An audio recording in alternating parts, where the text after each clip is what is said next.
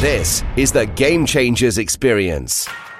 Deep dive conversations with leading business disruptors, Olympic athletes, celebrities, entrepreneurs, and influencers from around the world.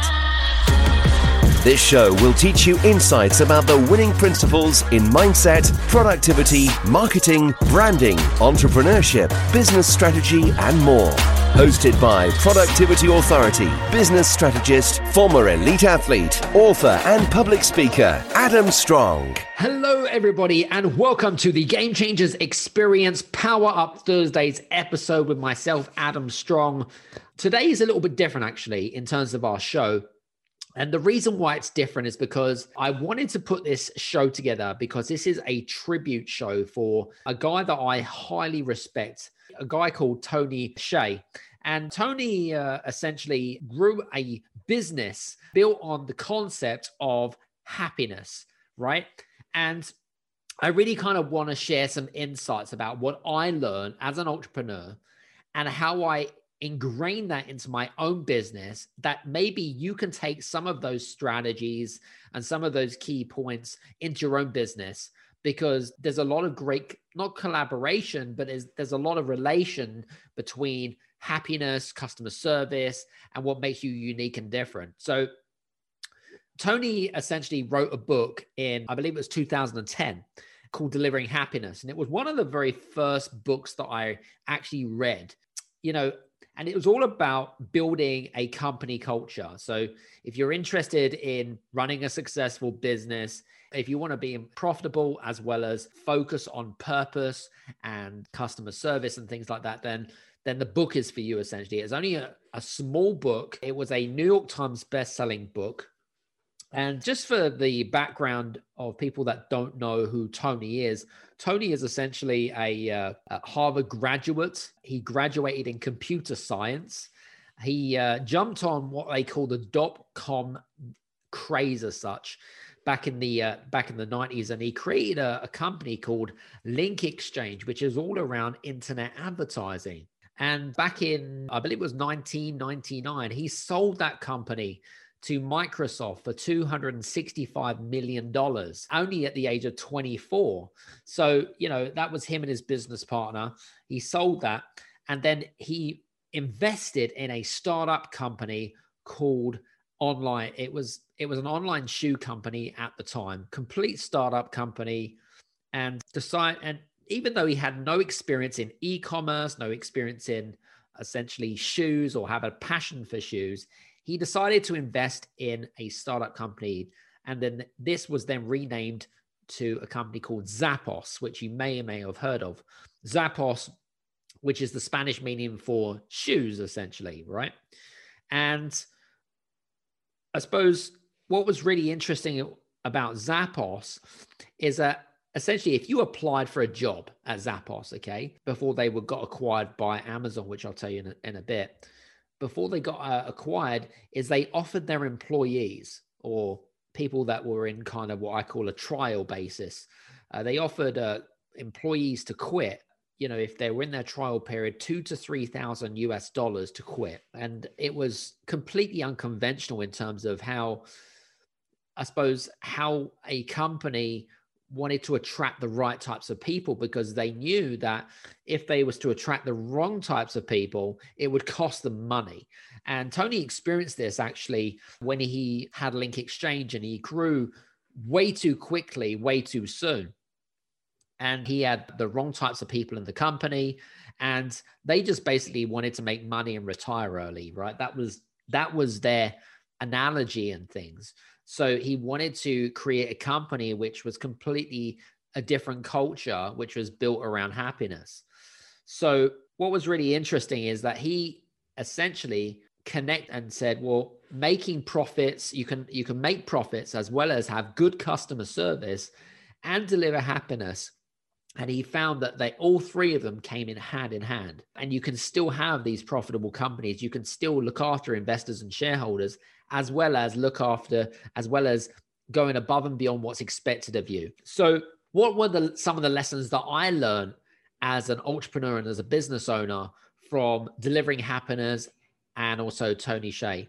So first one was This is a really interesting number one lesson that which really kind of stuck out at me when I first read this about 6 or 7 years ago, which was to discover what your ultimate purpose what it is, or passionate. What are you passionate about in life? What is you passionate about your business? That essentially gives you your ultimate goal. And it's okay if you haven't found that passion in life. It's okay, because you may be in a time where you might just be experimenting, and you're testing new things. You're trying new things out to find out what that passion is. But that's good, because what you're doing is you're trying and testing new things. Okay. And then you're eliminating, caused by what I call caused by elimination, which will then ultimately help you find your destiny, or the goal that would lead you to true happiness and fulfillment. You need to decide on one of two things. Number one, you need to decide on if you're going to stop to chase the money, okay? Or are you going to start chasing your passion? Because people that chase the money are normally the people that are not surrounded with abundance. They're not surrounded with successful people. People that chase the money, especially in times that we're in right now, okay, they don't have high-level relationships. They don't build trust and understanding. They jump the gun too quickly. So you have to decide for yourself if you are going to continue to chase the money, or you're going to essentially chase your passion. So that's the first one. It's interesting because I've tried many new things, especially in my own business, in order to find clarity.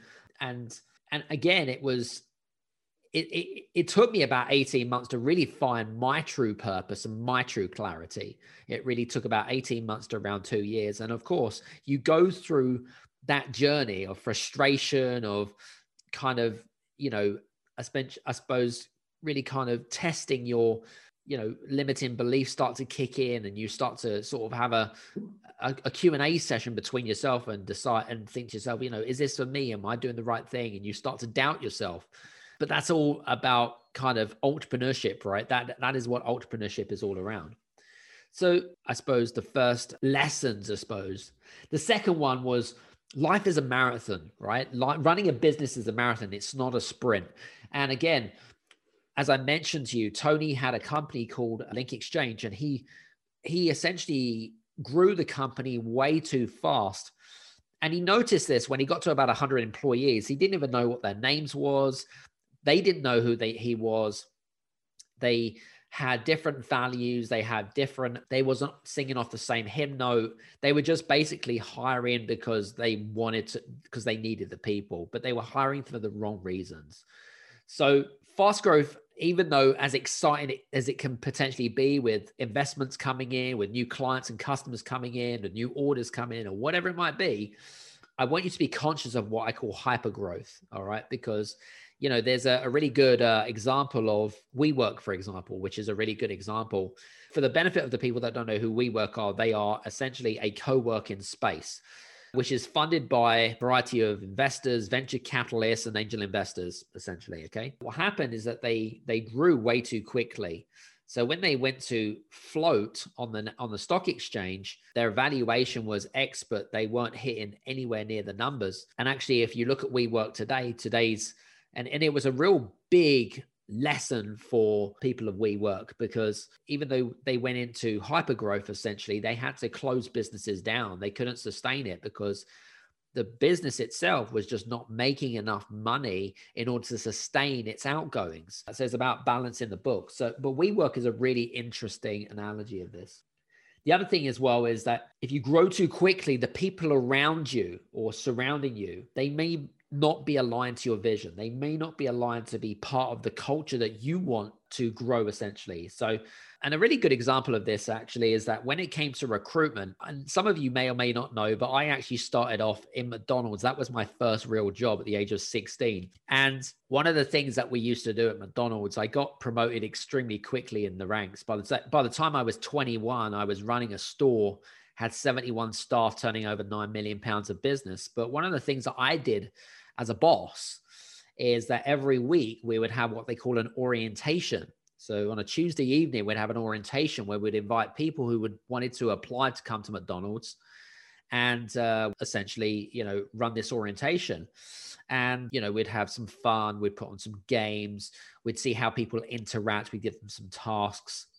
And when it came to the interviews, rather than kind of what a lot of companies would do is that they would then use other people within the company. But I wanted to be part of the recruitment side of things so that we're actually recruiting the right types of people that set in the team so that there's cohesion rather than kind of conflict. And that's what you kind of want.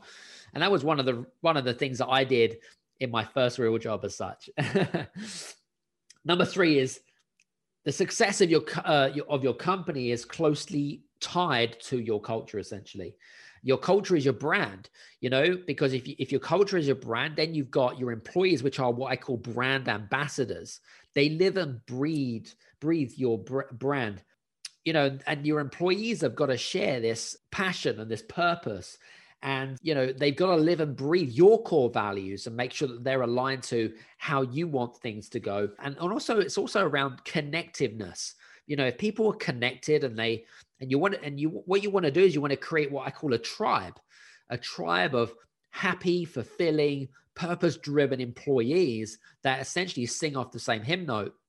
Because when you go through times of toughness, for example, right, we've all got to pull together in order to what I call survive, right, and thrive. Okay. And it's always best to do something together rather than alone. Number 4, always be learning. And I say this to each and every single one of you guys. And so I'm so proud that each and every single one of you turn up on a weekly basis, on a twice weekly basis, actually, and listen to my podcast. I don't do these podcasts for me. I do these podcasts for you so that you can learn, so that you can take your teachings and your learnings to new levels, so that you can learn from people that are successful, so that you can learn some new skills, so that you can take your life and your business to the next level. It's entirely up to you how you show up. All right.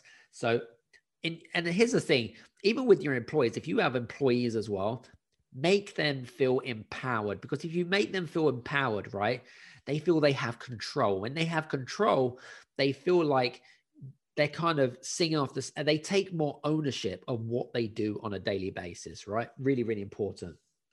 Number 5, choose one thing that your company should focus on and that what you really want to be good at. So for example, with Tony and his company, it was all built around customer service. Okay. Creating the wow customer service.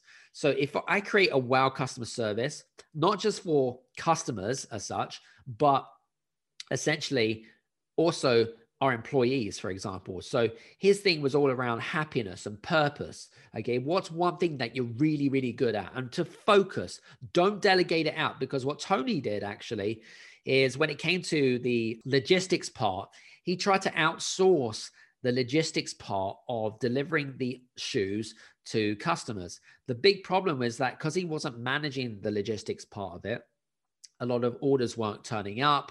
They were getting missed. The company lost a lot of money because they outsourced and they couldn't keep up and the demands were too much for them. So whatever you're good at, focus and take it and make sure that you focus on your strengths rather than delegate stuff that, in Tony's case, it was a really costly mistake as an example, right? So never outsource the one thing that your company is really good at. Really, really important. Number 6, just build trust with not just your employees, but build trust with your clients and your customers. Because if you build trust and you deliver wow, then guess what? They're going to tell 3 to 5 other people about their wow experience, right? And I'm sure that you've been to a restaurant, you've been to a hotel, or you've been on holiday, and you've come back and people have asked you, how was it? And you tell your experience about how it was. And the likely chances is that that person that you're speaking to, they've then got a seed at the back of their head thinking, wow, this sounds like a great place to go. Maybe I should book a holiday. Maybe I should go and do that myself to experience what they experienced. Okay. So build trust, which is really, really important. And number 7, which is the last one, have a vision of higher purpose, or, become more than what you're just kind of selling in terms of product and services and what you specialize in. Okay. So for example, with Tony and his company, Zappos, is that he offered free shipping and returns, right? And that created this wow experience. And I want to share another great example of this. I was working with a client, and based on the strategies that Tony had taught me in his book around the whole kind of experience of wow, I was working with a company in Sweden that were creating or selling, should we say, eco-friendly housing. So they were made out of Italian stone, and the product was absolutely amazing, right? And her big problem was that she was just herself, and she was basically managing subcontractors to do the construction, to do the building. And the big problem is that they were missing deadlines a lot of the time. And when you miss deadlines, essentially, you're gonna piss a lot of people off, right? You're gonna upset a lot of customers. They're gonna go elsewhere, and they're gonna tell 10 other people about that bad experience, right? So I said one of the things that we needed to establish is that we needed to create something for customers where they didn't feel like they were being ignored, that needed someone to listen to, and they needed someone that was going to be their port of call, because the business owner she had too much to do, and she couldn't juggle so many things. She was fighting fires every day. So one of the positions that we created for our company was the director of wow. Okay. We created the director of wow. Why did we create the director of wow? It's very, very simple, because if you create a director of wow, it's not just about customer service. It's about creating a wow experience. Now, you've experienced wow experiences, I'm sure, on a couple of occasions in your life, or on a few occasions. Think about it. What is it that you felt in that moment? What is it that they did to create that wow experience? And so what we did is we advertised the job as director of wow. Okay. We interviewed a number of candidates. We got the right person that fit the company culture and the values. And she literally looked after those customers, went back to them, and to find out what exactly she could do in order to help them, so that we could bring the conflict down, but more importantly, we could go above and beyond and deliver the promise as is expected. And it was extremely successful. This is something that I teach a lot of my clients, is creating this kind of wow experience, and how is it that you're unique and you're different from your customer, from your competition? Because if you don't have that differentiating factor, then your customers and your prospects and your clients are going to go elsewhere. They're going to find a better experience. They're going to find a better product, a better service, and they're going to feel like someone else understands their problems rather than you. So I hope that kind of gives you some perspective. So those are the kind of 7 lessons that I learned from Delivering Happiness book. If you haven't, by the way, I'm not on commission, but I would highly recommend you go out on Amazon and go buy that book. It was Zappos itself was sold for $1.2 billion, by the way, a few years ago. It was acquired by Amazon for $1.2 billion, which is absolutely insane, of course.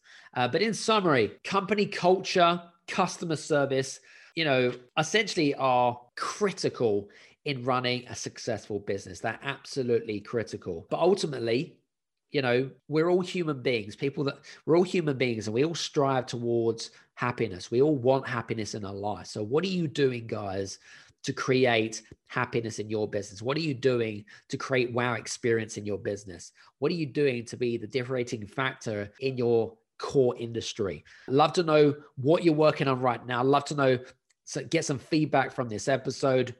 Feel free to, tag me on social media, on LinkedIn, Facebook, Twitter, whichever medium that you prefer. And make sure that you listen and share this episode to other people, because it is so needed in times like this. So I hope that you've enjoyed today's episode. I certainly have thoroughly enjoyed your company and your listening, and we'll see you on the next Game Changers Experience. Take care. See you soon. Hey, you guys, I just want to say thank you so much for listening in to this episode of the Game Changers Experience. I hope that you got some amazing value, some great insights, and golden nuggets that you can implement into your business straight away. I would really, really appreciate it if you could leave a 5-star review on the button below. Have a fantastic day, and we'll see you on the next episode. Take care.